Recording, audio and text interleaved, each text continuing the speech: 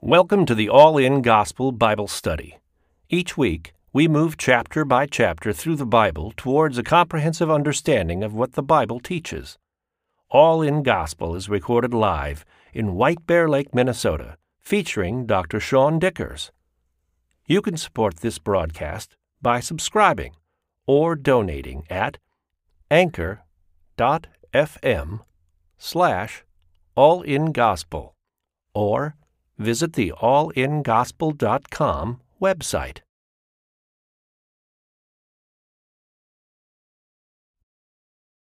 All right. So we're in Deuteronomy 6 tonight. I'm just double checking. There we go.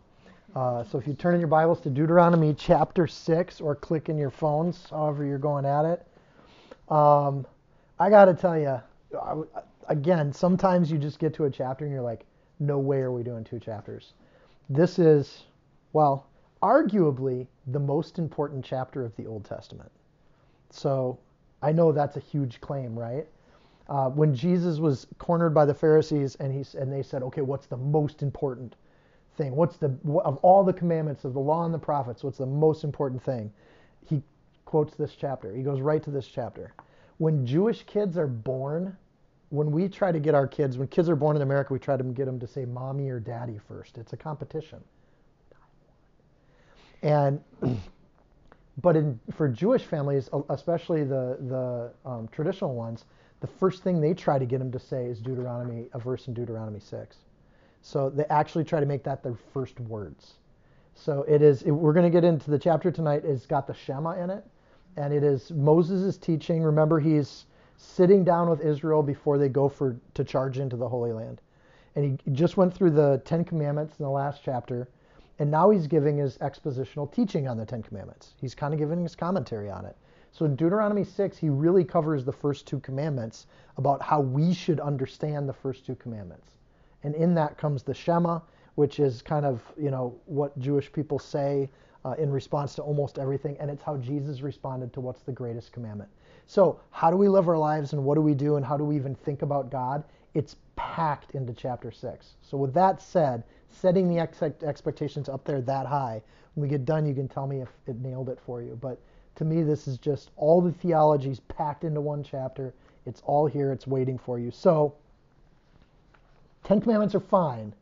Chapter 6 just blew me away. And so we're just going to sit on it tonight. We're going to go nice and slow because there's tons of words in here that we need to really unpack and get going. So Moses explains the heart of the law. So before he gets into all the particulars, because he will for the rest of Deuteronomy, before he gets into all those little particulars, he's saying this is the heart of what the law is all about. So basically he says before he even starts on it, don't be a Pharisee. Don't dig into that Pharisaical legalism. Understand the heart of the law and what it's all about. And that's why Jesus went right to Deuteronomy 6 in most of his teachings. He's going back to this idea that our love of God is in our heart. It's not in the way we follow laws.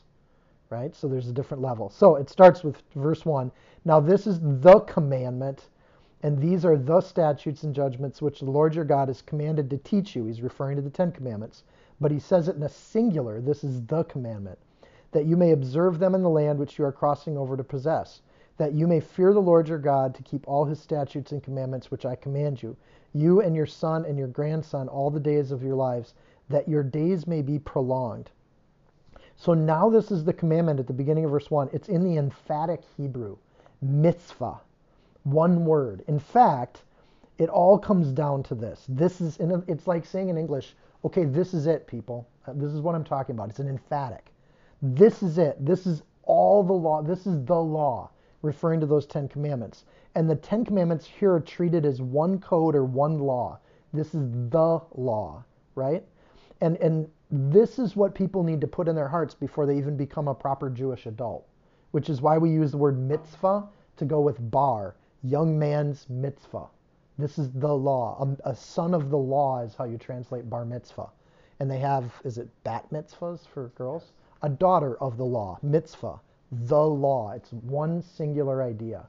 So even though the 10 Commandments breaks it out a little bit, mitzvah is the law. It's that idea that we should love the Lord our God with all of our hearts. That's the law. Israel's fate then rests on their ability and their observance not to learn the law, not to recite the law, but to observe them. Asa, which means to do the law. So the whole point of the law is that you do it. And I love this idea. You're supposed to keep it or to guard it. We've seen that word keep before, shamar. It's the same word that a soldier would have on guard duty. You're supposed to protect this law with your life. Give your life for this law. And then you pass it on to your kids. So in verses 1 and 2, you're supposed to do the law, guard the law, and teach the law. That's what we're supposed to be doing. What do I have the Lord in my life. I want to serve the Lord. What do I do with that? Well, you're supposed to do the law. You're supposed to keep the law. You're supposed to teach the law. And how amazing is it when you start to teach too? And for me, I'm a little biased. I love the teaching side. But to do it and to keep it is one thing. It's individual. It's personal. But when you have that coming out of you so much, you just want to share that with people. I really think that teaching part is fulfilling. So try as hard as they can, when everything else fails, this is the thing that the Israeli people need God. It proves that they need God, that your days may be prolonged. Following the law, staying within the boundaries that God says we should live, actually helps us have longer lives. Therefore, verse 3, hear, O Israel, and be careful to observe it, that it may be well with you, and that you may multiply greatly as the Lord God of your fathers has promised you, a land flowing with milk and honey. Observe it there is, again, the Hebrew shamar, shamar asa, be careful to observe it. So in the first two verses, they're separated, but then he brings it together in verse 3. Therefore, O Israel, be careful to observe it. Take care guarding this law. Make it precious. Keep it secret. Keep it safe. I'm sorry, that's my one Lord of the Rings reference for tonight. Summarizes all of this at the end of chapter 5, but then he comes back to it, and that we know the expectations, we know the Ten Commandments, we know God, we fear his wrath. All that comes from chapter 5. And now the emphasis is keeping the statutes and commandments. And the rationale that's given is that you may multiply greatly, that it might be well with you, and that you're going to come into this land or this inheritance that God's given to you. You can follow the Lord without getting the abundance and the inheritance of God. That means it is possible to do that. You can be a servant of God, you can call yourself a believer, and not really have that amazing joy that the law gives us, and that peace that gives us. So then you get to verse 4. This is the big verse. Are you ready for it? Hear, O Israel, the Lord our God, the Lord is one. You shall love the Lord your God with all your heart, all your soul, and all your strength. That is the Shema. It is the John 3:16 for Jewish people. It's that first Bible verse you memorize. It's the one the parents want you to say when you're born. Most Jewish people say the Shema twice a day, morning and night. They say that same verse. It's the Hail Mary for Catholics, or the Jewish version of the Hail Mary for Catholics. It's that one verse that they recite over and over and over again. I want to unpack it because it is loaded with theology. If you want the reference, this is the verse that Jesus recites when they say, what's the most important law of all the law and the prophets? And Jesus just recites this. And it hit me when I was going through this. I thought, I used to think that was just a brilliant, intelligent Jesus response, but it wasn't. He was reciting back to something that they learned when they were 2. And it really changes those verses. In Matthew 22, Mark 12, when Jesus says that, it's not that he's being brilliant and outsmarting them. He's actually being more like a child, and he's showing them how simple it really is. And he's giving them a childish answer almost. That this is the basic. You know the answer to this question. You learned it when you were 2. Right? What's the most important thing? Hear, O Israel, the Lord our God is one, and you shall love the Lord your God with all your heart, your soul, and your strength. So here's some theological keys if you want to break this down, if you got your notes ready. First, God is one, right? At the end of verse 4, God is one. The word there is echad. This is interesting. Echad is not the same word as one singular, and it's not the same word as a unified one. Those are different Hebrew words. Echad is a compound unity word. This is important. This is a massive theological kind of construct. I'll give you an example. We'll go back where we used the word echad. Genesis 1:5. Evening and morning were echad. So it says evening and morning were one day. So it's 2 things being compounded into one thing. And here's another one, Genesis 2:24. And the 2 shall become one flesh, echad. So a husband and wife come together and they're unified as one person. So the word echad has been used before in the Bible, clearly in a compound thing. Here it's not clearly compound unless you believe in a Trinity, right? Which Jewish people don't. They believe in our God is one God. Theological key here is God is. There's basically a premise that there is a God. Theological key number 3, this God is personal because we are to love this God. And then theological key number 4, we have a responsibility to love using the most inward parts of our hearts. Al-fab is the word love there, you shall love. Al-fab means to come from the inside out. So our love of God is not an outside in, it's not our actions, it's not our works, it comes from the inside out. So how much of this gets internalized when you're memorizing this from you're a little kid, or does it just become something you recite all the time, right? Like I think I must have been in my 20s when I really thought about the Lord's Prayer, because we said it in church every week. At the end of the service, you just recite it. And when you learn things when you're a little kid, sometimes it just goes right over your head, like you're not even thinking about it. But think of the theology packed into this. Hear, O Israel implies that we're supposed to listen. All the children of God are supposed to hear this. The Lord, Jehovah, our God, Elohim, the Lord, Jehovah, is one God. So where you see the all capital letters on Lord and Lord, sandwiching God, which is Elohim, this is interesting. Jehovah is not to be spoken or translated. Jewish people used YHWH because they didn't put the vowels in it because the name of God shouldn't be written. So there could be one or more uses of Jehovah, Yahweh, it's the same word. So really God gets mentioned 3 times. Jehovah, Elohim, Jehovah. What's even more interesting is if you break down the word Elohim, it's actually a three-part word. It's a compounded word. So you're taking El is the word for God, O, which means is a joiner or a connection thing, a personal thing, and Elohim means multiple gods are brought together. It's a plural word for God, as though you were saying gods. Jehovah, gods, Jehovah. It's a really interesting sentence when you put this down. So Elohim throughout the Bible is a plural word in its construct. It's always used in the singular throughout the Old Testament. So if you're ever talking to a Jewish person and they're trying to understand the Trinity, tell them to look up Elohim in the Hebrew and see if that's a plural word being used as a singular or if it's a singular word being used as singular. Because it's a plural use of gods being referred to as the one. It's like when you see me, you say, "Hey, Sean's, how you doing?"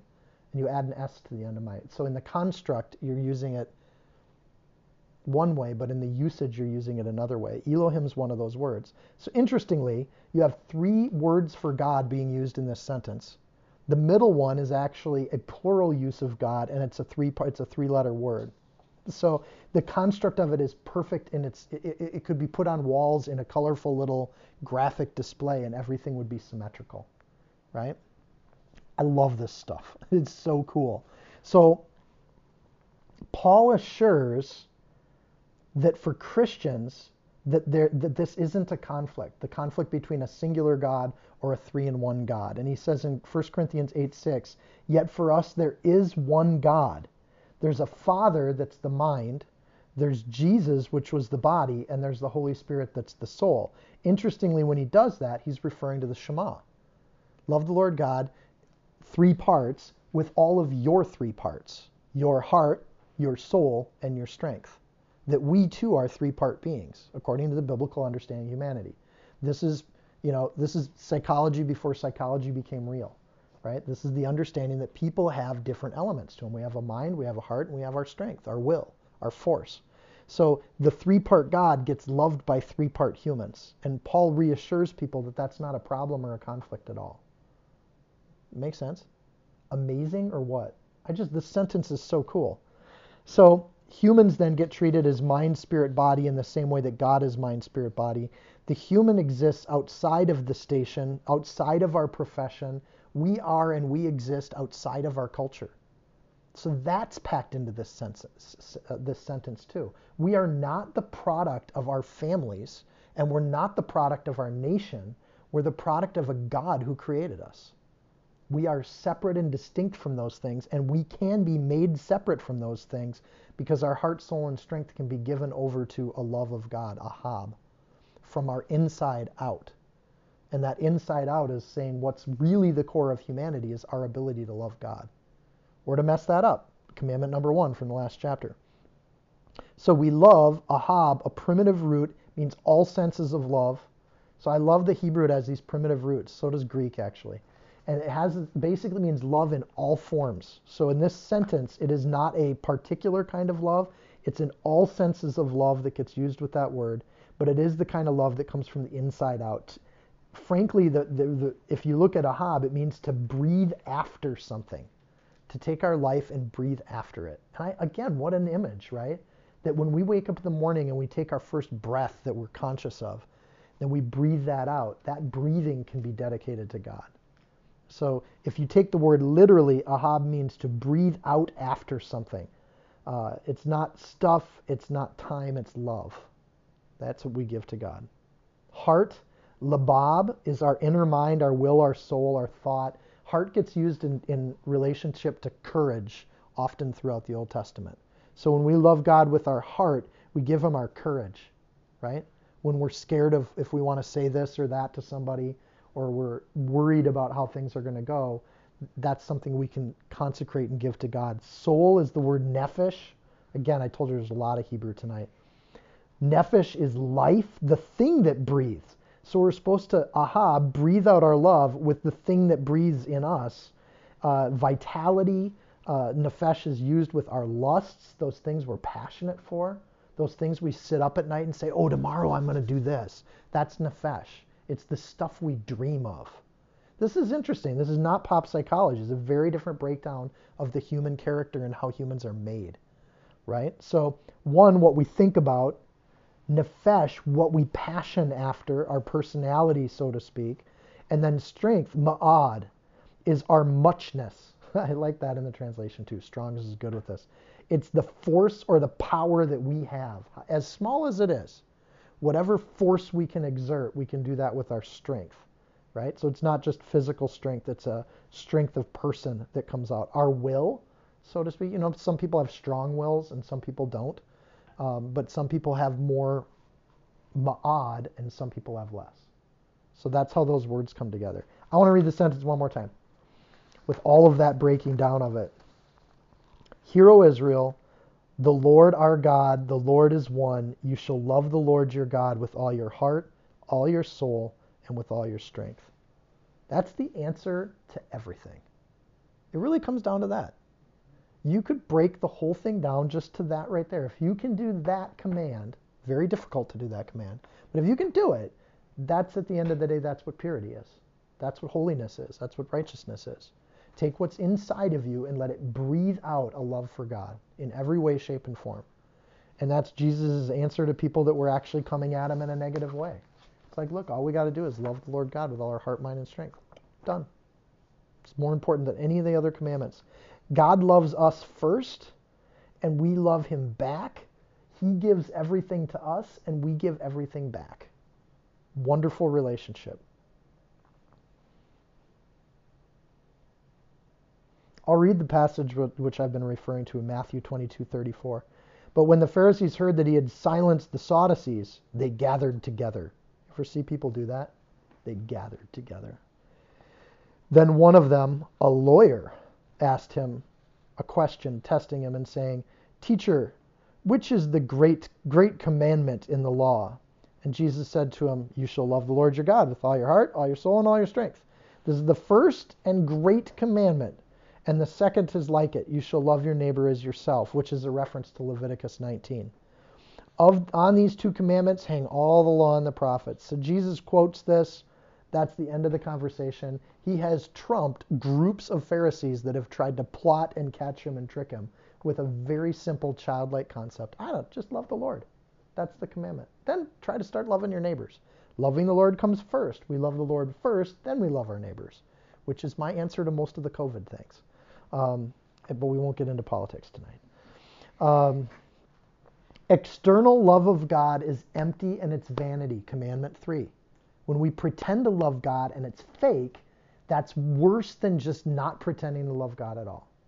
If we love God and it actually comes out of our heart, that we adore what the Lord has for us. And if you want to find ways to love the Lord, He just gave you an entire book that he's written throughout thousands of years of human history that he puts in our hand to just read. Because that's what the Lord did for us. So I even just pick up a Bible, and that's why some people revere the Bible. It's not an idol. Don't make it into that. But some people are just like, what a gift. That if I want to know what the God of the universe thinks I should be doing today, I have the instructions right in front of me. And there it is. So, all right, we'll keep moving a little bit. Next, Moses is going to explain how to express our love for God. Because this is still pretty esoteric, right? This is kind of out in the clouds. Okay, now how do we do that? And these words which I command you today shall be in your heart. Verse 7. You shall teach them diligently to your children, and you shall talk of them when you sit in your house, and when you walk by the way, and when you lie down, and when you rise up. You shall bind them as a sign on your hand, and you shall be as a frontlet between your eyes. You shall write them on the doorposts of your house and on your gates. Okay, well, there's some good tips. Remember the other week when we were talking about how we do Bible study? We're just giving tips on how to do Bible study. Instead of being Pharisees and reading this too literally, I would take it like this. Moses is following up the Shema with some suggestions. If you want to know how to do this, here's some suggestions on how to do it. That said, Jewish and Christian people all over the world, everywhere, have taken this and tried to do it. So if you go anywhere in America and look at most courthouses 20 years ago, most of them had the Ten Commandments posted somewhere in the courthouse. So they put them on their walls.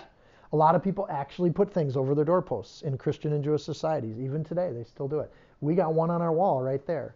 So we're doing verse 9 when we write Bible verses on our stuff. So it's right in front of us where we need it. The frontlet between the eyes, Moses basically saying, put on your Bible goggles. See the whole world through this. Now, Pharisees, actually took this literally. So they actually roll up the Shema in a little teeny piece of paper, and they put it in a box, and they wear it on a box right between their eyes. They took it literally. Not only that, but they started to think, I'm holier than you if my box is bigger than your box.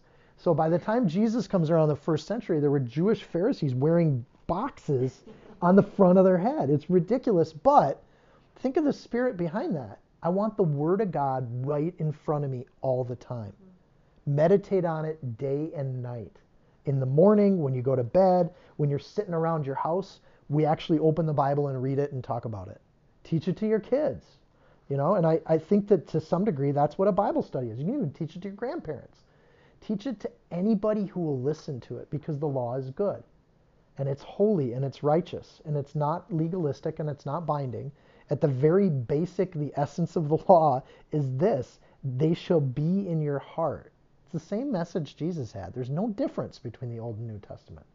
So as we get into all the little things on how to handle this and how to handle that, at the essence of it, it should just be in our heart, and the rest of it is just suggestions. Putting them on your hand, that's something Jewish people will do too. They'll actually have little things they put on their hand. They'll hang it off their robe sometimes. They'll have little bells that go with them. So if you put it in your heart, it means to memorize it. Should be dominating the way we think. It should talk about it. It should dominate the way we walk. When you walk by the way. So a lot of times Christians will say, how's your walk? This is where that language comes from. And we have Christianese language, but it's because we read the Bible and we get words from the Bible that we use with each other. People getting introduced to Christian communities just hear that and they're like, what are you talking about? My walk? Where is that? But it says, you shall talk about them when you walk by the way. That by the way means kind of going down the way is the middle of the town. So when you're out in the market with people, you should be talking about the law. How's your devotions going? What's going on with you? Have you murdered anyone lately? Just small talk like that.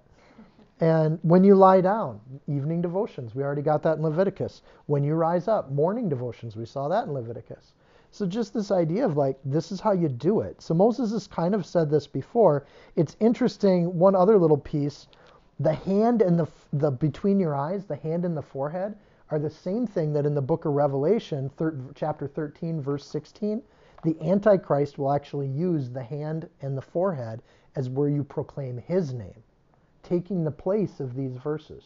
Highly offensive, because God can be set aside, and you're going to put this other person, this human, in the place of the real God and make him your God. Like in North Korea, every morning they wake up, they're supposed to pray to their Kim Jong-il or whoever. Was that the right name? Am I saying it right? Anyone? Oh, his son, though. So then they start praying to him. Oops. The eternal one died, I guess. So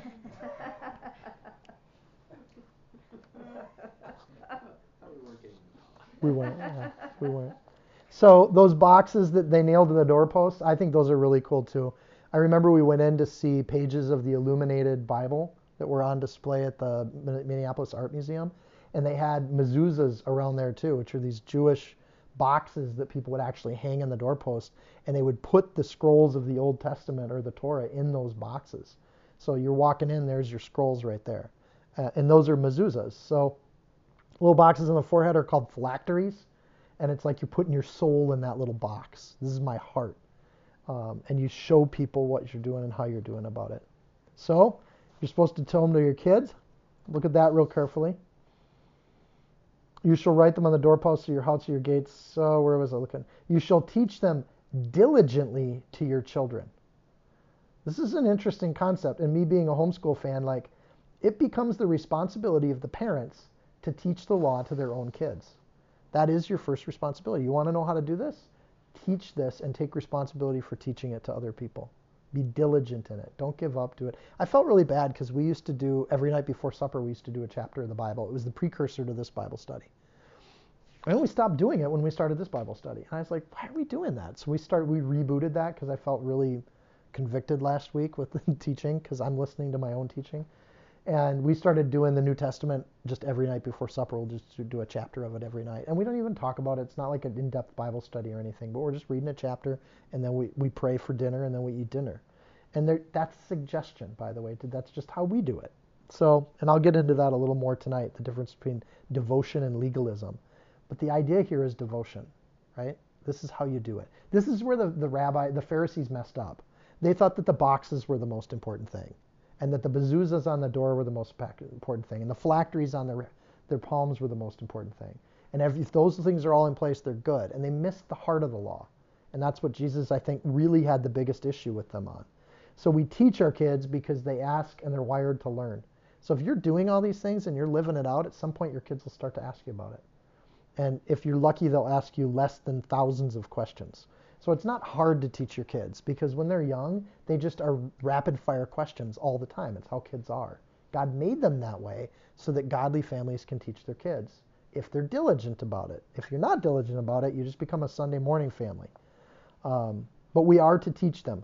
In fact, our relationship with God then becomes a love relationship. And that idea of loving God just comes up over and over and over again. But it's our responsibility to teach our kids. That's going to get repeated 15 times in the next 5 chapters.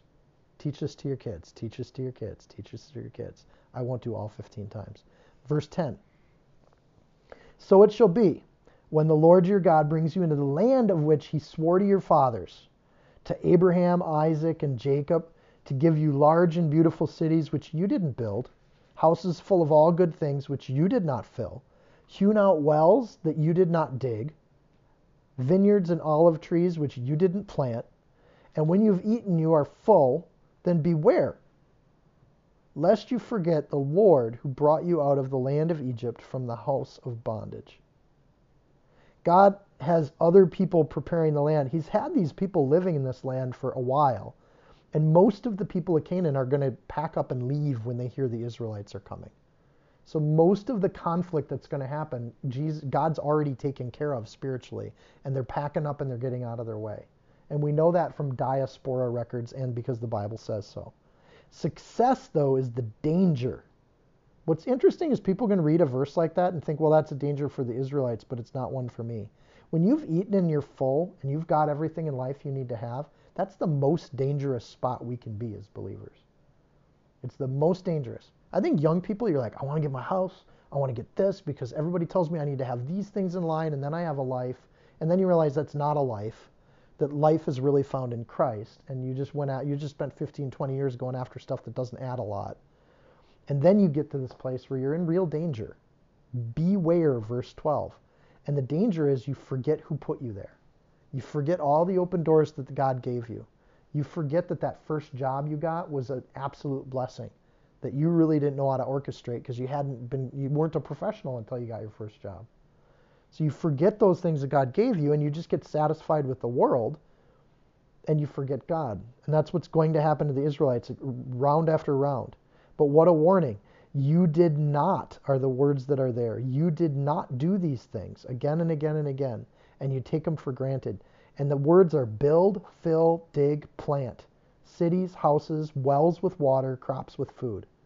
So that's, you didn't make the city you live in, which gives you all the kind of sewage and all that sort of thing. The house you live in, which gives you shelter, and food and water. That those are things that are there. We enjoy all of those things. All of us do their basic needs. So this list we get in verses 10 through 11 are kind of basic needs that everybody has. Jericho is going to get destroyed. The rest of the cities are going to either be abandoned or they're going to be conquered where nothing gets destroyed. This causes an archaeological record problem because the Bible says there was a conquest that happened. The archaeological record says, well, there was clearly a conquest in Jericho, but all these other cities, there's no sign of destruction. Like they were abandoned, and there was a continuous line of people there. Actually, the Bible does agree with that archaeological record, but it's hard to find a conquest that happened to this period in history because there's no record of destruction because the destruction never happened. It wasn't that kind of a conquest. But don't take God for granted. Then verse 13, you shall fear the Lord your God and serve him and shall take oaths in his name. Now remember, we've heard oaths before. Don't take oaths if you don't have to.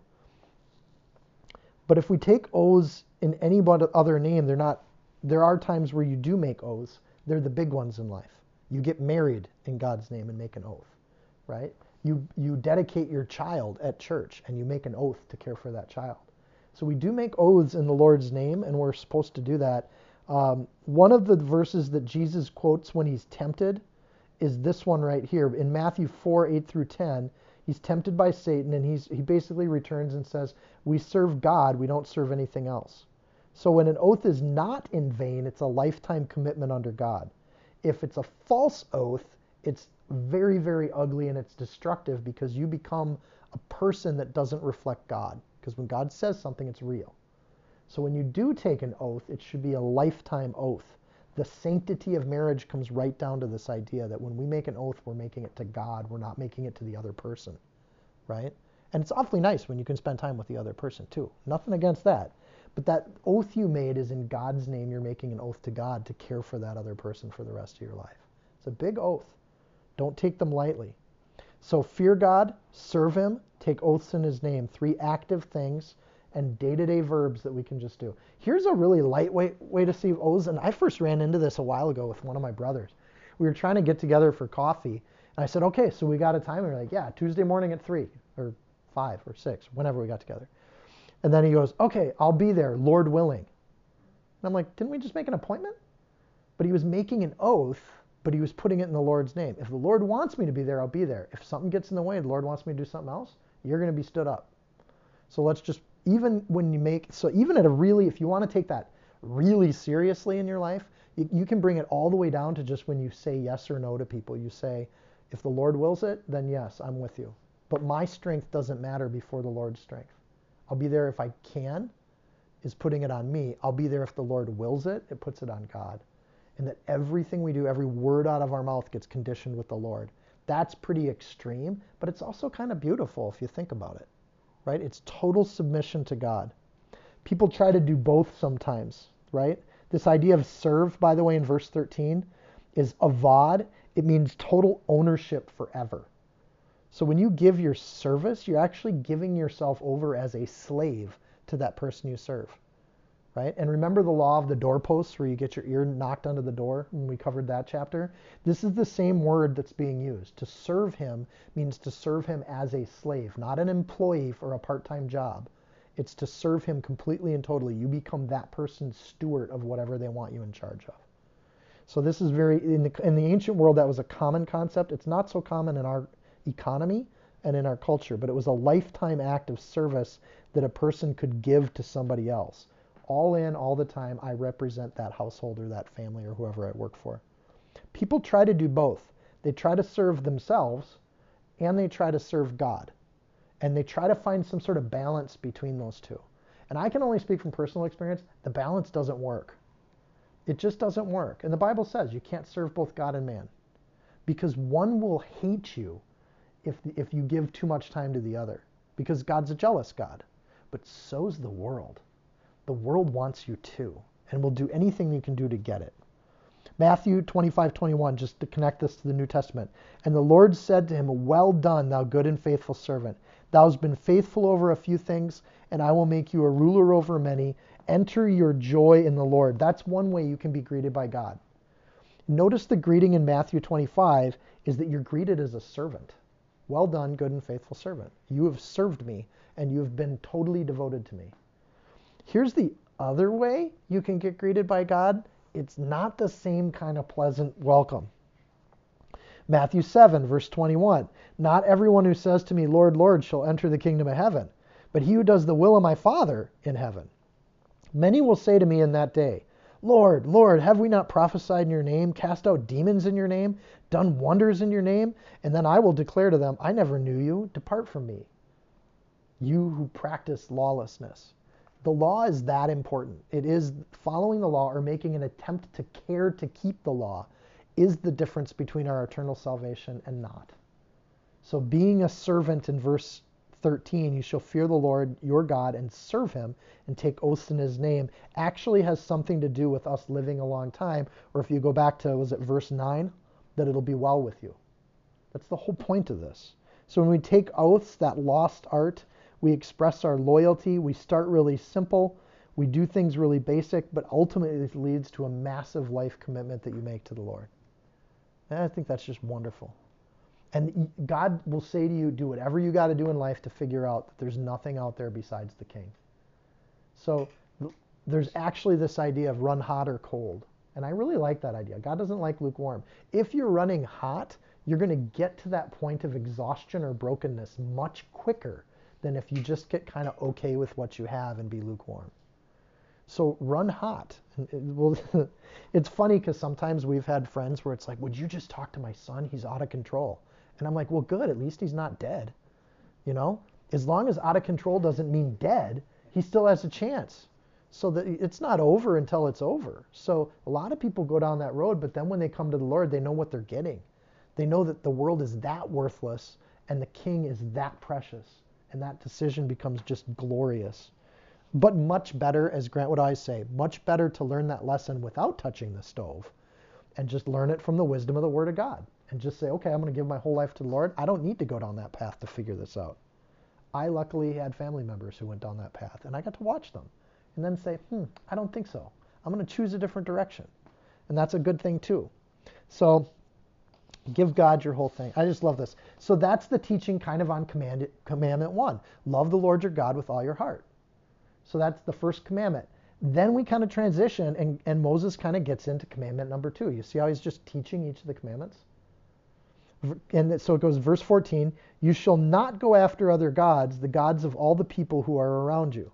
So they're going to go into this land Canaan, and the Canaanites had multiple gods all around them. So they're going to be surrounded as a nation by people who serve false gods, right? And we've already seen with the women of the Moabites that have come down and tried to lure away Israelites. That luring from these people around them, we're going to go there all the time.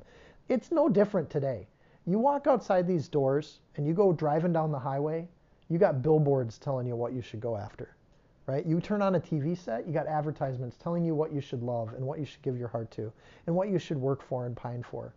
You turn on the internet and there's like little ads all around everything you're trying to look at and read. So it's impossible to escape false gods that are everywhere all around you. We live inside of that world and there's no way around it. And the only protection for that is to choose God instead of those things. In verse 14, I like how Moses uses the word go after, putting the personal responsibility back on us. We choose what we go after. Oh, I got to do this. I got to do that. The only God you have is, are you a slave to your king or aren't you? That's the only God that you have. We'll get into that more. No, I'll get into it right now. So going after is the positive. The negative is making excuses. Think about it. All of us make excuses for things all the time when we have something else we're choosing. So when I choose Bible study on Sunday nights, then I have to tell other people, no, I'm busy on Sunday nights. Or I make excuses to them. Well, I can't. I have Bible study. So there's your excuse. The excuse is the thing you make for the thing that you make excuses for the thing you serve. And it's really easy to see what people worship when two things get put next to each other and they have to make a choice between the two things. Right? Now let me talk about this. There's a difference between devotion and legalism. This is a fine line you got to walk. But I want to get into it a little bit, because when it says you shall not go after other gods, the word you means this is a directive to you as an individual. It does not say you shall get other people to not go after other gods. Nowhere in the Bible does it really say that's your job. But we do that all the time. And here, I think this is why. Devotion is when I make choices to choose God my way. Reading the Bible before supper every night. Doing Bible study on Sunday nights with my family and friends. Waking up in the morning and doing Bible study with Steph every day.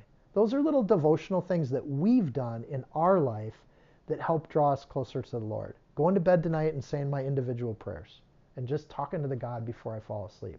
Usually I fall asleep while talking to God. And then he goes right into my dreams. I love it. It's super slick. Right? And so those are all things that work for me. That's devotion.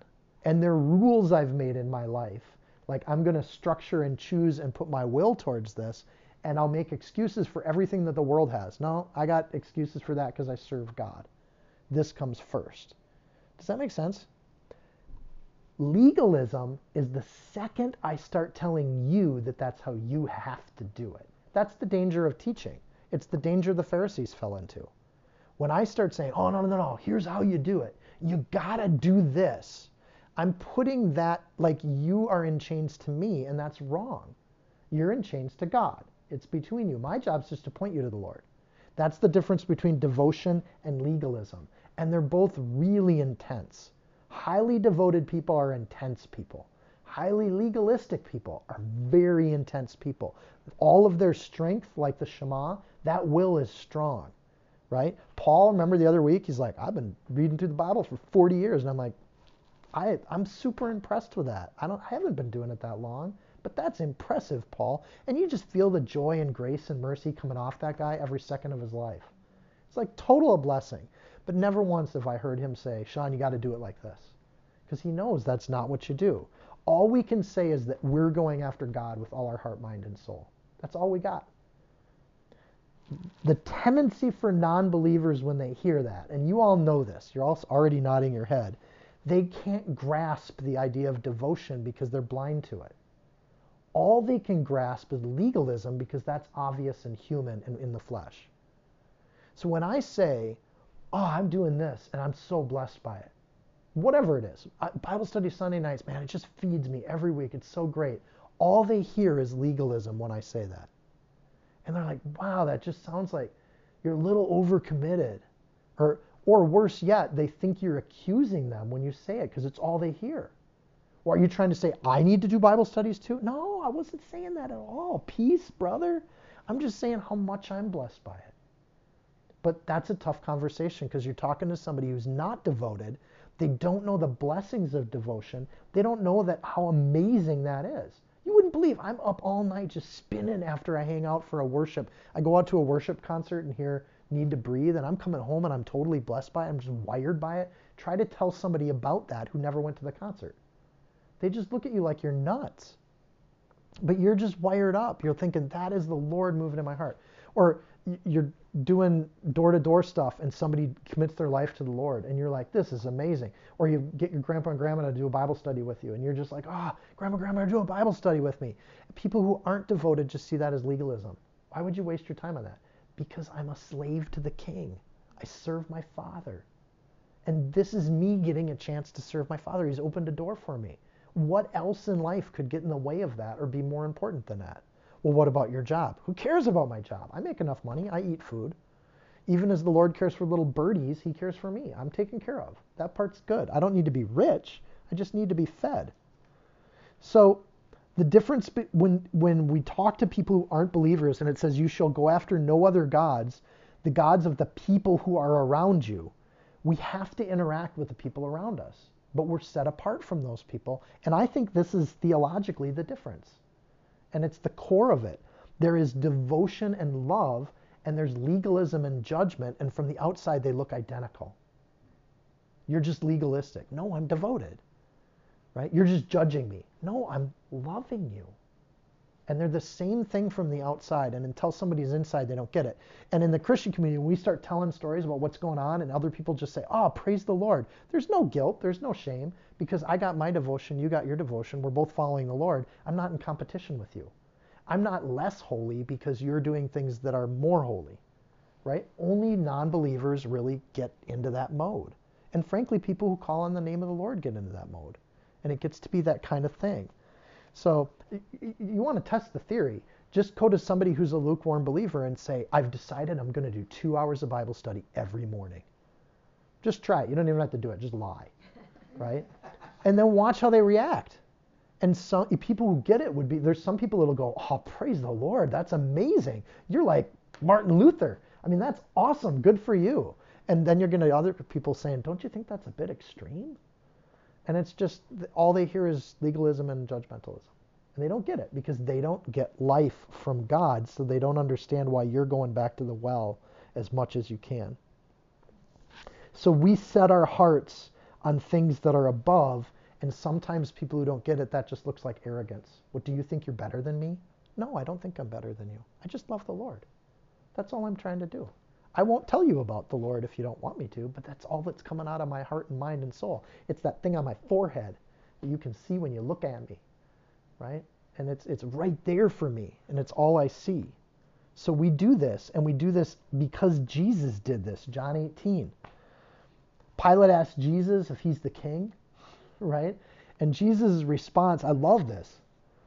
Are you speaking for yourself, or did others tell you? And I love how Jesus handles that. When somebody says, oh, what are you doing for the kingdom? And who do you think you are? You're just like, are you asking me that because you want to know? Or are you asking me that because other people told you that what I'm doing is not okay? It's a great way to respond to it. That's not judgmental or arrogant. You're just trying to identify who you're talking to. Because some people say, why do you do all that Bible study? And then other people say, why do you do all that Bible study? And it sounds a lot alike. The difference is where you're coming from. So Pilate basically says, no, I'm doing this because the Jewish people don't like you, right? And if you say this, then you're going to claim to be king and I'm going to get you. And Jesus responds and he says, my kingdom's not of this world. What a great response. What I'm going after is not here. What you're going after might be here, but what I'm going after, it's not here anymore. I love how Jesus handles this. You shall not go after other gods, the gods of the people who are all around you. What a great example from Jesus on how to handle those people. Are you speaking for yourself or others? My kingdom's not of this world. I just don't want what you want. So, do you want to get together and play computer games? I'm going to deliver saturate packets. Wow, man, computer games are way more fun than doing that. I don't know. I'm kind of going after the kingdom. And whatever free time I got, I want to be doing that and not that. Like, I'm just making a choice. You want to come with? No, I'm going to go play computer games. Now, we struggle with this because in our family we play computer games in our free time, right? So I use that because I'm convicting myself. I'm not being judgmental, Grant. But for me, how can I reduce the time that I'm playing games and increase the time I commit to my king? Because even if you're a servant and a bond servant in a household, you have some evening time to hang out and read a book. I mean, it's not like you work 16 hours a day. So, but how can I give as much as I can to my king? And that's kind of our conversation. Somebody basically called, fill in the blank. Hey, do you want to blank, fill in blank with whatever wastes your time? And then you say, why would I do that? Are you pursuing the king or are you pursuing yourself? This isn't a religion thing. Okay, then no. No, thank you. I'm good. Time waste is not what I'm after. Kingdom is what I'm after. I've made a choice and I'm going to pursue kingdom. I know I beat that point over the head a lot. But I was so moved by this one sentence. You shall not go after other gods, the gods of the people who are all around you. And all I could think is, okay, how do I deal with those people? They're all around me. They're everywhere. They're all over the place. Then it gets to verse 15. This is a great chapter. For the Lord your God is a jealous God among you, lest the anger of the Lord your God be aroused against you and destroy you from the face of the earth. One reason to become a believer is because you love the Lord. Reason number 2 is you're scared to death of hell, right? And those are 2 valid, logical reasons to pursue the kingdom. And some people come into the kingdom because of the love, and some people come into the kingdom because of the fiery brimstone that's coming after him. But, those kinds of sermons that come around. And people are like, dang, I don't want to go to hell. I choose God. And then there are different ways to come into the kingdom, but both of them can lead to the Lord. Moses uses both. Here in verse 15, he uses the second one. Verse 16, you shall not tempt the Lord your God as you tempted him at Massah. Massah is back in Exodus 17. You can go back and listen to the podcast if you want to.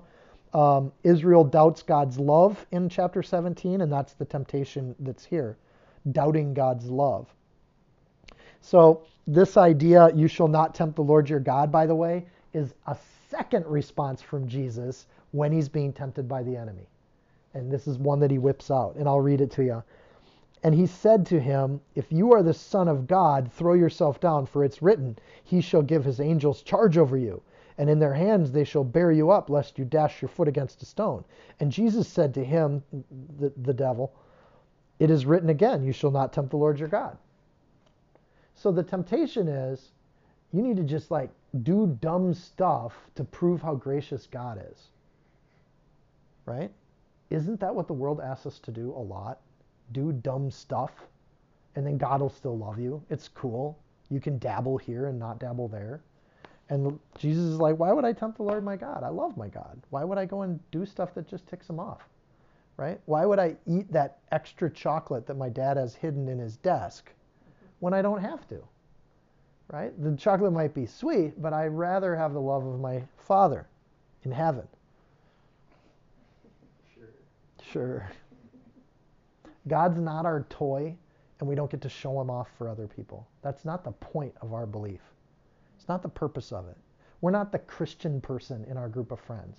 That's not why we're there. We're not there to be a token believer. We're there to serve the Lord. No other God and nothing else in the world fills you up. God is a jealous God here. We've talked about that use of the word jealousy in past chapters. Obviously, it's not that God's needy. It's that God wants a covenant with you. And it's the same kind of jealousy that a wife and a husband should have for one another. If you love that person, you don't share them. I don't share my wife with other men. That would be sick and weird, right? And corrupt and vile. My wife's precious to me. I don't share her. I'm very jealous of her in a positive way, not out of a neediness or an insecurity, but because we have a covenant. And we swore to each other in the name of God that we were going to love each other for the rest of our days. That's a big deal. Yes? So God has that kind of same feeling with us. We're his. We belong to him. He loves us. We've made a covenant with him. If that covenant's real, you don't just slop that around to places. Because that's sick and weird and gross and corrupt and evil. So, and then it gets into this little piece here. Well, one other thought about God being a jealous God. Dabbling with impurity is polluting. Like, if you told me there was only a little bit of mud in my milk glass, I wouldn't drink the milk. And that's kind of our relationship with God. When we introduce or dabble with sin in the face of God after we've made a covenant with him, we're doing something that's absolutely wrecking the relationship. So we don't do that. Luckily, there's forgiveness and repentance and all of those things, but we don't actively dabble or try things to see that God will forgive us, because he's not our toy. It's a much bigger deal than that. So, or that will destroy you from the face of the earth, just like Israel in the promised land. This is valid. The Israelites will be destroyed from the face of their inherited land in a literal sense. In a spiritual sense, this is also true. It's true in both senses. And I love how Hebrew works like that. So Grandpa Moses is sitting down. He's teaching the grandkids. He tells them basically, don't dabble with this stuff. Don't tempt the Lord your God like your parents did at Massah. Don't get in that kind of trouble. So, verse 17, you shall diligently keep the commandments of the Lord your God, his testimonies, his statutes, which he has commanded you. All right. This is tough for people. This is one, again, this chapter's so loaded. Commands, statutes, commands. We should keep the commands, his testimonies, his stories, his statutes, these things that Moses is about to give and has given that he's commanded us to do. We're supposed to tell God stories and do what he's commanded us to do. I love the tell God stories parts, because we can do that as a body of believers all the time. Well, this week we did this and this happened and we talked to so-and-so and so-and got saved. We can also tell the stories that we see in the Old Testament. So when you're in situations or you're in a conversation with people, you can say, oh, that reminds me of King David. Boy, that reminds me of Isaac digging his wells. That reminds me of Joseph in Egypt and how he treated his brothers. And you constantly bring up those stories, those testimonies of God, but also testimonies in our lives too. And then the statutes and the laws are just living it. So serving God equals a freedom to do these kinds of things when we're diligent in keeping them. When we keep the stories and we keep the law, we have complete freedom in our life. This is a tough concept for people, yes? Like, this is hard. How does following laws equal freedom? And I would suggest to you that conflict is only the result of the last 40 years of American history, because our culture has shifted and attacked the idea of service and freedom. That those two concepts have been corrupted by our culture deeply, to where it's very hard for us to understand those. And I want to unpack it a little bit. Our level of freedom biblically is based on who we obey, because we are built to obey something. And whatever we obey, that's the scale or scope of what we have freedom in. And I'll break this down a little bit. Freedom then, freedom in America is to do whatever you want to do whenever you want to do it, right? Freedom is just do as you please. Don't let anybody tell you what to do. The problem with that freedom is then you become a slave to your sins and your wants and the expectations of the culture around you. In fact, if you obey yourself, admittedly, that's a scope of obedience. But if I obey myself in all things, I then essentially become free from any kind of self-guilt or self-conscious, right? I'm free from my own conscience. But I am also a slave to my lusts. And that's the part that people go down that path, they figure it out. If I'm free to get angry whenever I want and not feel guilty about it, maybe that's a kind of freedom, but I'm essentially then a slave to my anger. I'm a slave to a very small scale thing, which is me, the individual. Anger, lust, greed, pride, just chalk it up. I can pursue as much money as I want, but then I'm a slave to everything I own.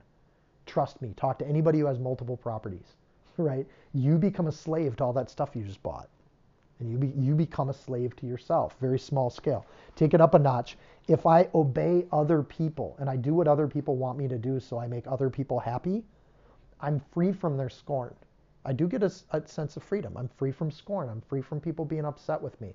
I'm free from conflict because I make everybody happy, but I'm a slave to the expectations that other people have of me.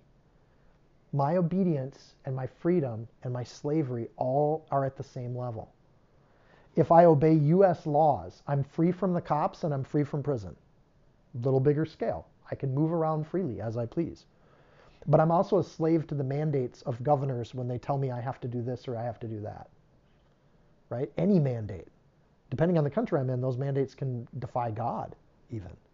And so then you take it up another level. Let's say I obey God and I'm free from sin. That's good. That's a much bigger, more eternal scale, but I'm a slave to the law. I'm absolutely a slave to the law. That's where the Pharisees and the Sadducees were. They were a slave to the law. And there's no hope and there's no joy in that. Take it up another notch. If I obey Christ, I'm actually free from condemnation under that law, and I'm a slave to Christ. I have to pick it.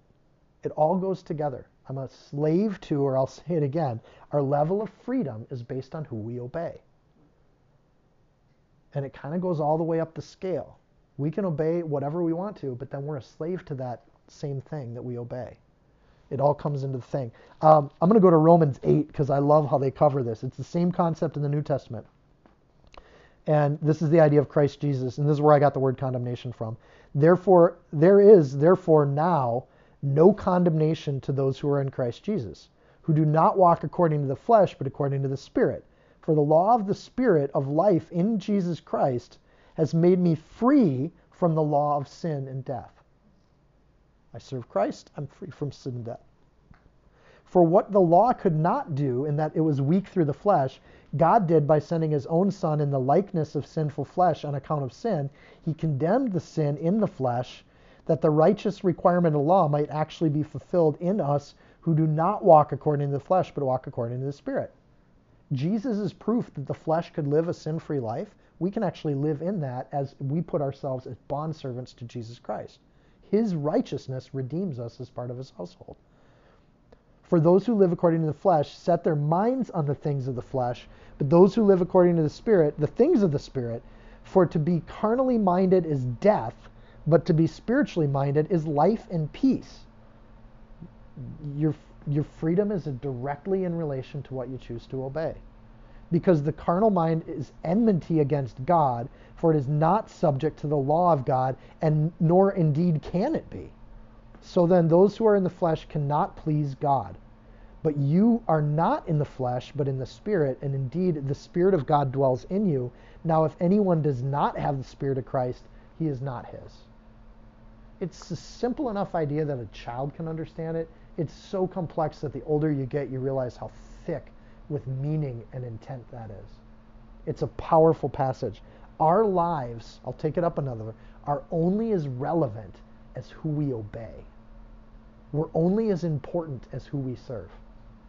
So if you choose to serve yourself, you're not a very important person. In fact, most of your friends will abandon you at some point because you're selfish.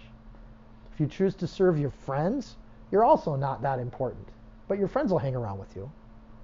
If you choose to serve a living God, you might not have your friends anymore. You might get different friends, but you're serving a living God, and your living God will take you in. And it's such an amazing concept. It's only as meaningful as we choose to make meaning out of our life. Ourselves is the smallest possible unit of obedience.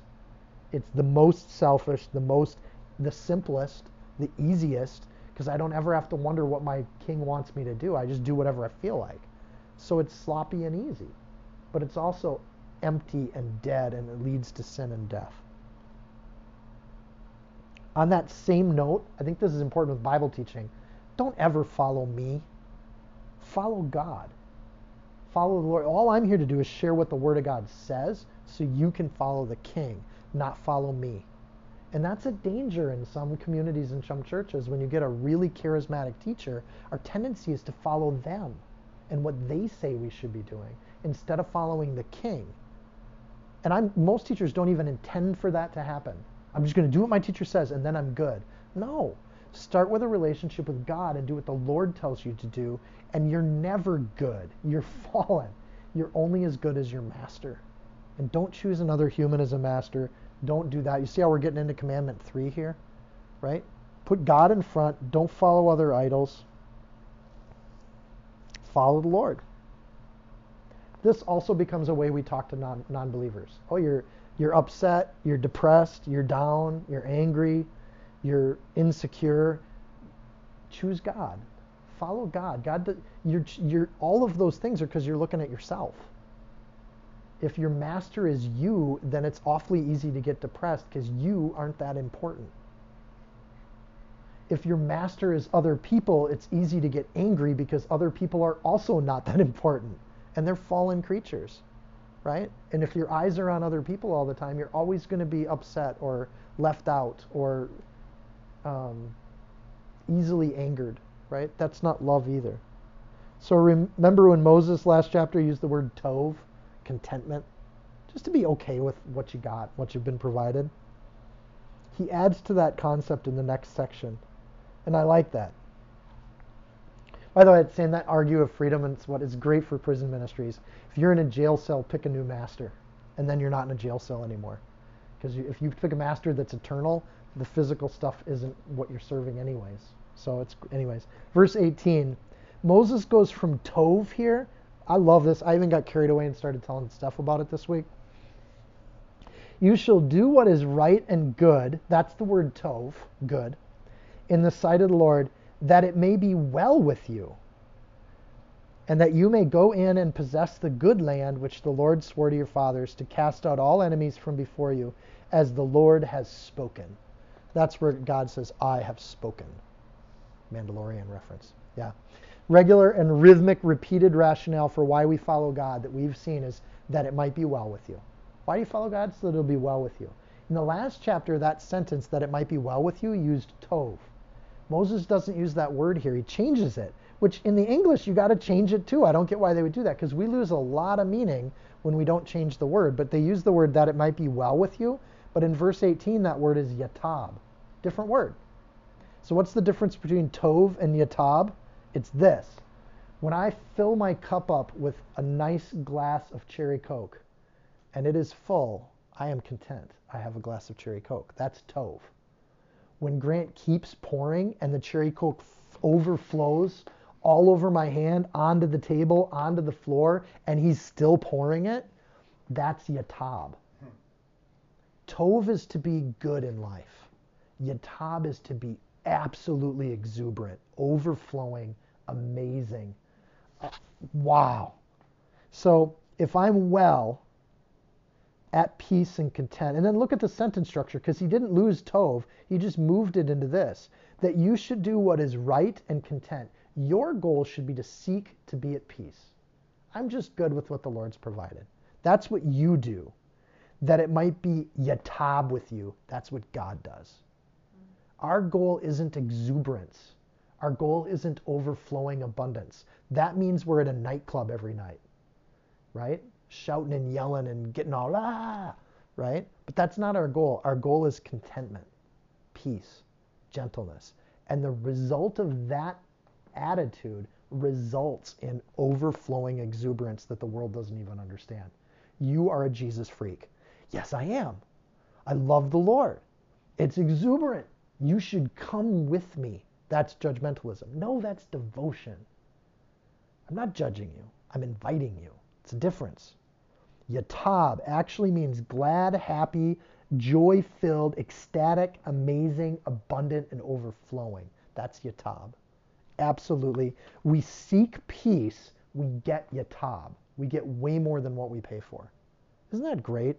You shall do what is right, follow the law, and good, tov, contentment, in the sight of the Lord, that it might be exuberant with you, that you may go in and possess the land of the Lord, which swore to your father. And then get this, here's the result of exuberant. It casts out all enemies from before you, as the Lord has spoken. Usually they just shake their heads and walk away. That person is nuts. And you're like, yes, I am. I have a different master. I serve a different king. It's amazing. So you follow the commandments, you do what you think you can do, you live the best life you can live. Man, this isn't judgmentalism. This isn't a cruel Old Testament. This is awesome. This is exactly what Jesus taught. Just try to do the right thing. And God loves you for doing that. If you do what is tov, the best you can get, the worst you're going to get is tov. The best you're going to get is yatab. So I'll go for tov, and I'll see what God does with my life. And if he wants to make my cup overflowing, oh yeah, that gets used elsewhere in the Bible too. Your cup shall overfloweth. It's the same idea. When we're overflowing, enemies just give way. They might mock us, they might scorn us, and they might scoff us, but they still give away because they can't do anything in the face of happiness. There's nothing you can really do. 1 John 4:4, you are of God, little children, and have overcome them, because greater is he that is in you than he that's in the world. When you're yatab, the enemy really can't do much about that. They can just mock and scorn and attack you, and you're just like, I'm good. Do whatever you got to do. I don't serve you. Love you, but I don't serve you. The hardest thing is to say that to family, right? I love you, but I don't serve you. I serve the king. He that's in us is greater than he who is in the world. We are who we serve. And Moses, I think, is driving this point home. I'll give you one more New Testament reference. Romans 8, verse 10. And if Christ is in you, the body is dead because of sin, but the spirit is life because of righteousness.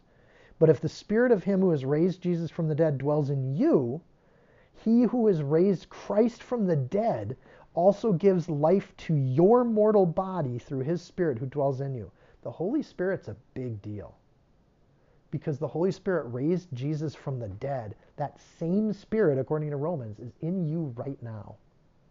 So that's when Christians start talking about quenching the spirit or living in that abundance of spirit. That's a tough line to draw, right? But err on the side of cutting that spirit loose, right? And we'd rather deal with weirdos than deal with lukewarmos, which I don't know if that's a word. When people say this law idea, it's such a tricky idea right now. We got people throwing out the whole Old Testament. I don't do the old law. That's the Old Testament. Nonsense. The Old Testament defines what's good and pure and right. Why would you throw that out? We want to keep it. We want to love the Lord, and we want to love the Lord. Jesus said, I didn't come to abolish, to destroy the law. I came to fulfill it. I am the law. I'm the fulfillment of what that looks like in a person's life. I'm somebody living under the law to the letter. And he didn't serve the Pharisees. He loved the Pharisees, but he didn't serve them. And it really ticked the Pharisees off, because some people don't like it if you don't serve them.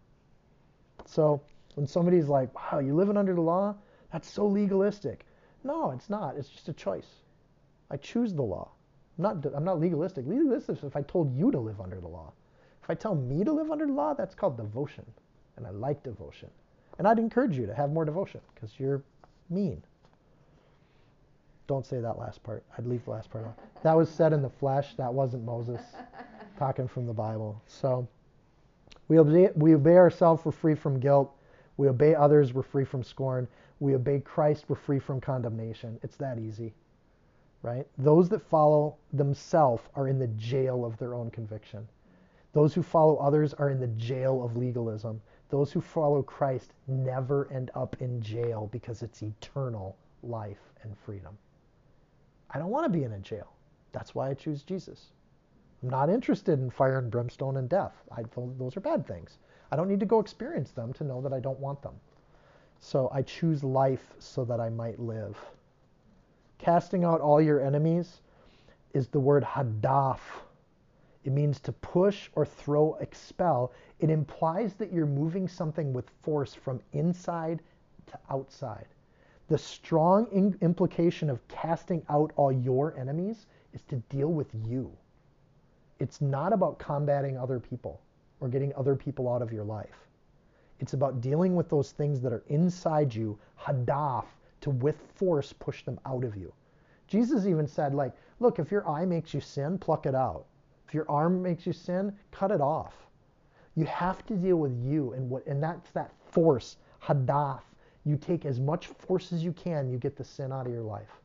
It's killing you. Get rid of it. Stop it. And that's so hard to do, because sin becomes its own jail, doesn't it? You got to break those bonds. In fact, you're going to find the harder you try, the more you can't break those bonds. Sin has you in a jail. The only one that can let you out is the person with the key. And that Holy Spirit, that tov moving to yatab, the overflowing, is what pushes out the other stuff. If you're settled on the word, meditating on the law day and night, using all your heart, mind, and strength to do what's right, there's no room left for sin. You wake up one day and realize, I don't even struggle with that stuff anymore. It just went away. I know a guy who got saved with his wife, and they were both drinkers and smokers, and they got saved, and then they woke up the next day and said, I want to just see what this Jesus stuff is all about. And they forgot to smoke the next day. And they say smoking is this powerful addiction. These two people just never smoked again, and it's been 30 years. They just stopped. Because when you're focused on the Lord, other stuff doesn't have room left. And that, I think when it says casting out all your enemies, it's a very personal connotation in that sentence.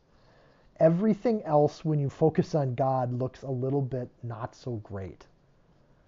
And it's hard to explain that. Teach that to your kids. You know, those Star Wars toys are not that great. Kids are like, no, yeah, they are. They're the best. All right, here's some Star Wars toys. See how long they stay the best. Try it out as long as you need to. I'll keep going, because it goes right to kids. That's why I'm going there. Verse 20.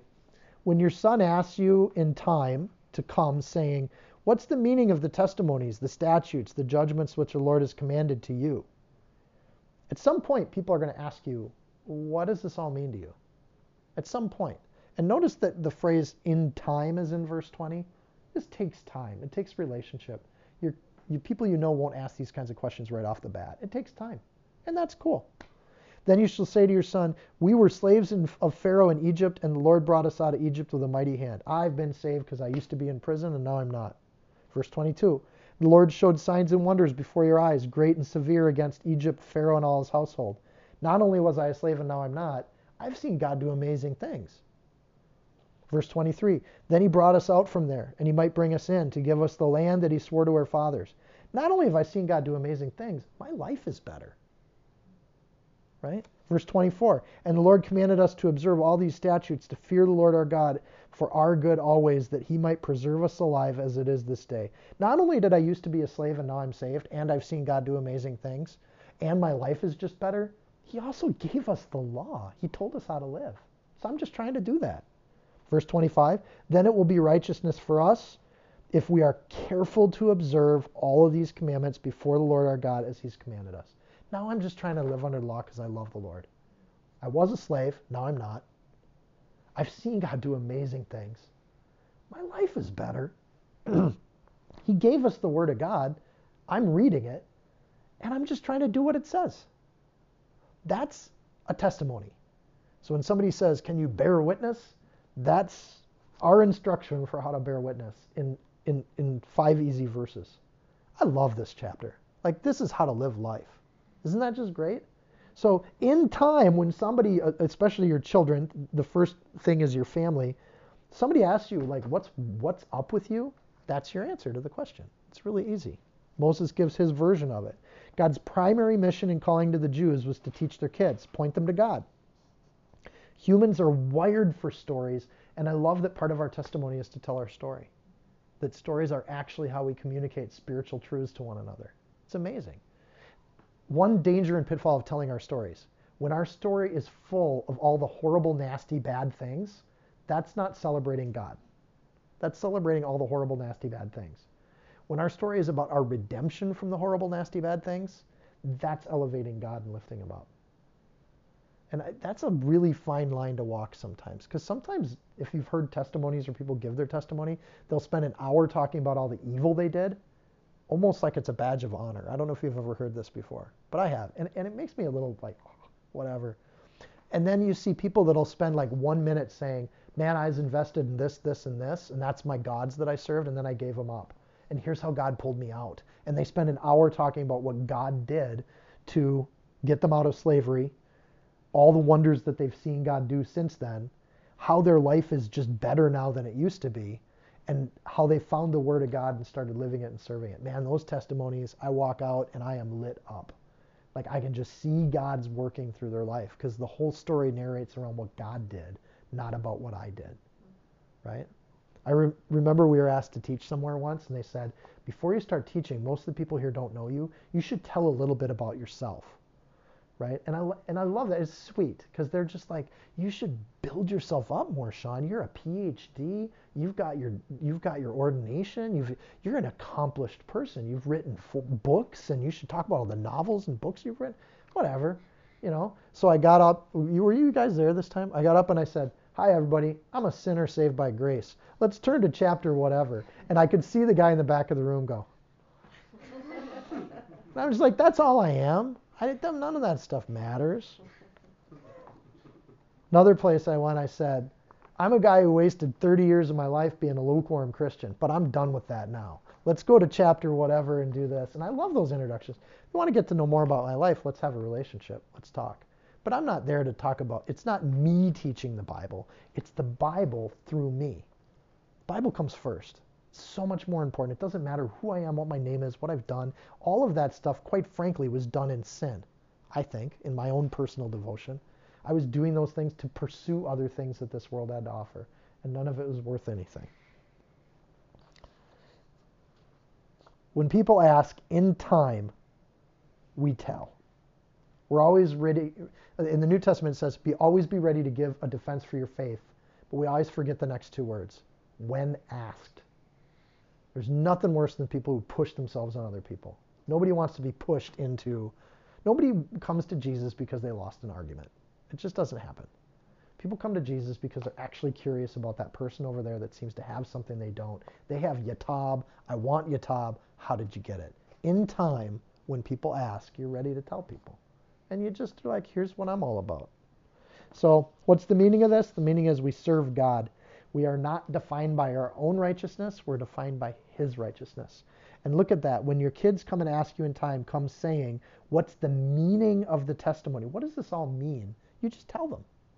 I love when I was talking to Mike, I was like, how do you approach people when you're doing the door-to-door stuff? And Mike just says, I don't know. How do you have a conversation? Like, do you know how to have a conversation? Well, kind of. You have a conversation with them. If they want to talk, you talk. If you don't, you don't. I thought that was a great answer. I thought I was going to get some deep wisdom from him, but, you know, he just pointed me to the obviousness of the Bible. So this is how we talk about God today too. This is the core to evangelism. We got the core to our faith in the Shema. We got the core to how do we live it out individually. And in these verses, we get the core to evangelism. Step 0, live it. If you're not living it, nobody's going to ask you ever. If your kids see hypocrisy, there's no desire to know what your parent has going for them. But if all they see is passion and love and adoration for the king, at some point they're like, I don't have adoration inside of here. What is up with my dad? He's nuts for this stuff, and I just don't get it. And that eventually kids will ask because it's what they do. So that's step 0 is live it. Then step 1 is people ask you.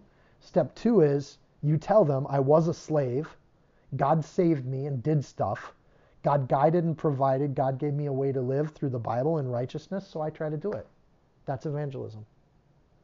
And then people have a choice. You're not trying to convince people of anything because we're not here to argue about it. We're just here to tell our testimony. This is my witness. That's why we use that language. I bear witness to what I've seen firsthand, and I never bear false witness.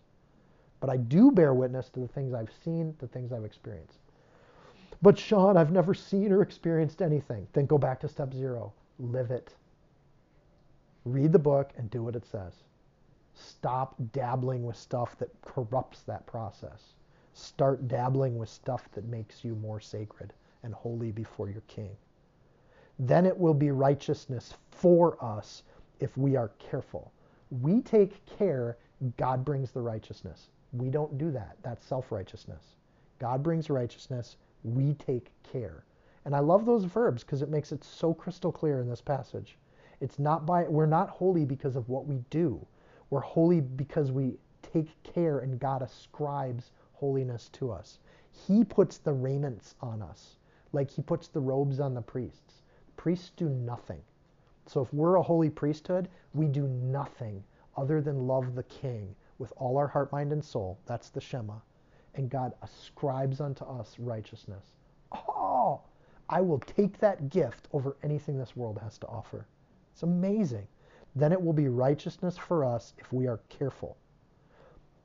Another thought on that line. It doesn't say if we're perfect. I love that. Isn't that gracious? We don't have to be perfect. I remember once talking with, I won't give that story away, Grant. I'll ask you permission for next week.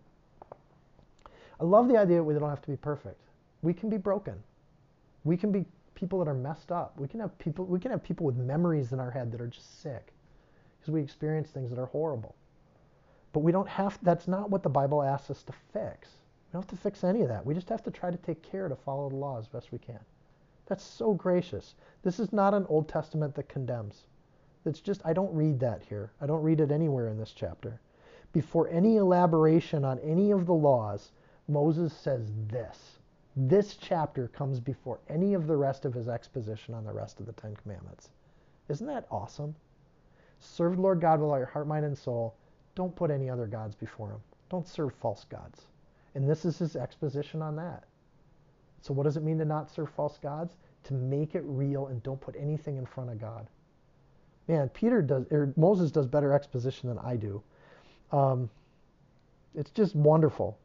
The work of doing this is going to bake into the Jewish culture for another 1,000 years before Jesus shows up. 1,500 years before Jesus shows up. It's just going to sift into their culture. The Shema, this idea of being careful, of trying to do it. And eventually, they're going to abandon themselves to legalism. You're going to have Pharisees that say, we never want to lose the land again. Nobody's going to sin, and it's my job to make sure no one else sins in this community. And the Pharisees would run around and make sure nobody sinned. It was their job because they're desperate not to get kicked out of the land again. They didn't want to go Babylon again. That was horrible. And when the Romans took over, they were terrified of that. So they're serving the Romans. Now they're in jail to the Romans. And then they're trying to serve the law, and they become in jail to the law. And Jesus shows up right then. Because every effort that the Jews made to do what Moses said to do had failed by the time Jesus showed up. When Jesus comes again, every effort of Christians to try to do what God said to do in our lives is going to fail on this planet. And then I think that's exactly when Jesus shows up. You guys gave it your best effort. Nice try. I'm going to take the people who took care, and I'm going to bring them to me, and I'm going to take the chaff, and I'm going to burn it up and get rid of it. But I'm going to gather unto myself every human being on earth throughout history who's tried to take care to serve me and love me. And that's the Bible. I mean, that's it. We could stop right here, and we could just be done with the whole Bible. This is why Jesus says that's the most important thing. And I believe Jesus. I love how Peter handles this after God does a miracle. This is great. This is total humility from a guy. God does a miracle through you, right? Somebody gets up and starts walking around and somebody's healed. And it'd be really easy for us humans to go like, yeah, way to go. You and me, God. But it's not you and me with Peter. He doesn't do that. Listen to this. Acts 3:12. The miracle just happened. And they're like, and when Peter saw it, he answered the people. And he turns to the people who are like, ooh, on this miracle. And he says, you men of Israel, why do you marvel at this? Why do you look so earnestly at us? As though by our power or holiness we made this man walk? Like Peter just turns on and is like, do you really think I did this? Like, I don't make people walk. God does all of that. And I just love it. The disciples and us, we fail in our own strength when we try to do things. But when it's sealed by God's power on our master, when he's our master, he does things through us. And we don't get to take credit for it. We don't want to take credit for it. We're slaves to our master. And like Peter, he's like, look, my king made this person walk. I'm just here to represent the king. Zechariah 4:6. Then he answered and spoke to me, saying, this is the word of the Lord unto Zerubbabel, saying, not by might, not by power, but by my spirit, says the Lord of hosts. Same idea. We do nothing in our own power or strength. I'll wrap up the chapter. And the Lord commanded us to observe all of these statutes, to fear the Lord our God for our good always, that he might preserve us alive as it is this day. Then it will be righteousness for us if we are careful to observe all of these commandments before the Lord our God as he's commanded us. Chapter 6 of Deuteronomy. Okay, now, coolest chapter in the entire Bible? Like, it's all there. It's the greatest evangelism. Like, whenever you hear somebody say, oh, I don't know about the Old Testament or whatever, it's like, go to Deuteronomy 6 and tell me that it's a really harsh that's the whole setup to all of the law. This is the introduction to all of the stuff that people turn into legalism. It's like, no, it's about your heart, mind, and soul. That's it. And when Jesus came to minister, you can see how Jesus taught is he kept going back to the people and he taught with authority, saying, no. The law is just about this. And he kept going back to Deuteronomy 6. When he's dealing with Satan, he goes to Deuteronomy 6. When he's dealing with the Pharisees, he goes to Deuteronomy 6. It's one of Jesus' favorite chapters. So when it's Jesus' favorite chapter, even if you don't think it's your favorite chapter, you don't have to. That's legalism. For me, it's one of my favorite chapters. I'm so blessed by it. I can see God moving through the Old Testament with the identical plan that I see in the New Testament through Jesus. Just right there. Moses just lays it out. How does a nation rooted in Deuteronomy 6 become the Pharisaical Jewish people of Jesus' day? How does a Christian church rooted in the love of Jesus Christ turn into some of the Pharisaical behavior we have in America today? How does America, a Christian nation, become so divided and hateful against one another? How does that happen? Well, the same way that it happened with the Pharisees. We're human, and we will eventually screw it up. But the goal is to be devoted and to take our own heart and to love everyone. And Jesus adds that onto it. Love the Lord with all your heart, mind, and strength. Love your neighbor as yourself. He just puts those two together, Leviticus and Deuteronomy, just right there. But we start with God. And if we don't start with God, then everything falls apart. And I'm telling you, in America right now, we got a lot of people that don't start with a personal relationship with God, and everything's falling apart. Even mothers to daughters and brothers to sisters and churches against churches. And we have people on both sides of every dialogue in America right now. Name the hot button topic. We've got Christians on both sides of it. Like, we don't even know which way is up. But part of that is we're not starting with God in our individual personal lives. We're following pop culture figures. We're following musicians. We're following superstar pastors. And we're not following the Word of God for ourselves. And it's a dangerous place to be. It's a very dangerous place to be. So when somebody says we're doing a Bible study, you say, which book of the Bible? And they say, oh, we're not doing a book of the Bible. We're doing this other book. You're kind of like, oh, well, let's start with the Bible. Like, why wouldn't you can read it. It's in English today. It's been translated. And we can just read it for ourselves, because this is where God shows his love for us. And this is the kind of love that God has. For me and my house, we will serve the Lord. That was Joshua's response to the law that Moses teaches in Deuteronomy. Is Joshua comes out on the other end and just says, you know what? For me and mine, we're serving the king. And that's the end result for all Christians. It's not my job to tell you how to live. I'm not a legalist. It's my job to point you to the king and tell you my story of how I got there. And if we can do that, we can be unified in Christ in all things, because he forgives all things as far as the east is from the west. And that's a starting point of relationship with all people. Amen? All right, I don't know. That's one of my favorite chapters. Jesus, we thank you. Thank you for the word of God that you have sustained through your people. We thank you for Israel. I pick on these Pharisees, Lord, but I thank you for the nation of Israel that held your word as precious, that maintained it through centuries of translation and rewriting, that we can have word that was spoken audibly to those people, and we can read it for ourselves. Lord, I thank you for Moses and his teaching and his exposition in Deuteronomy, that we can get the insights of a man who walked and talked with you and met you and saw you face to face. Lord, we just thank you for him and his diligence in writing it down. Lord, we thank you that we see the truths of the Bible not just in their reason and logic, but in our lives. And that experience that we have, Lord, with you is just sustaining and wonderful. Lord, I pray for peace in our hearts. Lord, I pray for tov for everyone in this room. May you wash them in contentment and peace. But Lord, as they serve you and love you, I pray for yatab. Lord, I just pray for abundance. I pray for those moments where we see your majesty, your grace, and your power that we can share with people, and we can capture those stories that sustain us, carry us forward, and they're things we tell our kids about. Lord, help us to be wise in how we do that. Help us to not be self-shaming, to feel guilt over our sin, Lord, but to continue to pursue your law and your love and your righteousness. Lord, we can't be perfect. We know it's not by our works that we do any of this. We know it's your righteousness put upon us when you so choose to do that. So, Lord, we just ask you for your grace and your peace. Help us to speak words of peace and encouragement to everyone we know. Help us to make peace with people as much as we can, with all people, Lord, and help us to be gracious and kind and loving. Help us also, Lord, to acknowledge and understand when people are seeking things that are empty and false. Help us to be willing to speak truth and love when we need to. And when people ask, help us to be willing to tell, whether or not they receive that message with grace, Lord, but help us to still be willing to speak that truth. In Jesus' name, Lord, we thank you. Blessings. Amen. If you found this teaching helpful, insightful, you can support this podcast by sharing it with a friend. Screenshot it, tag it, post it on your social media.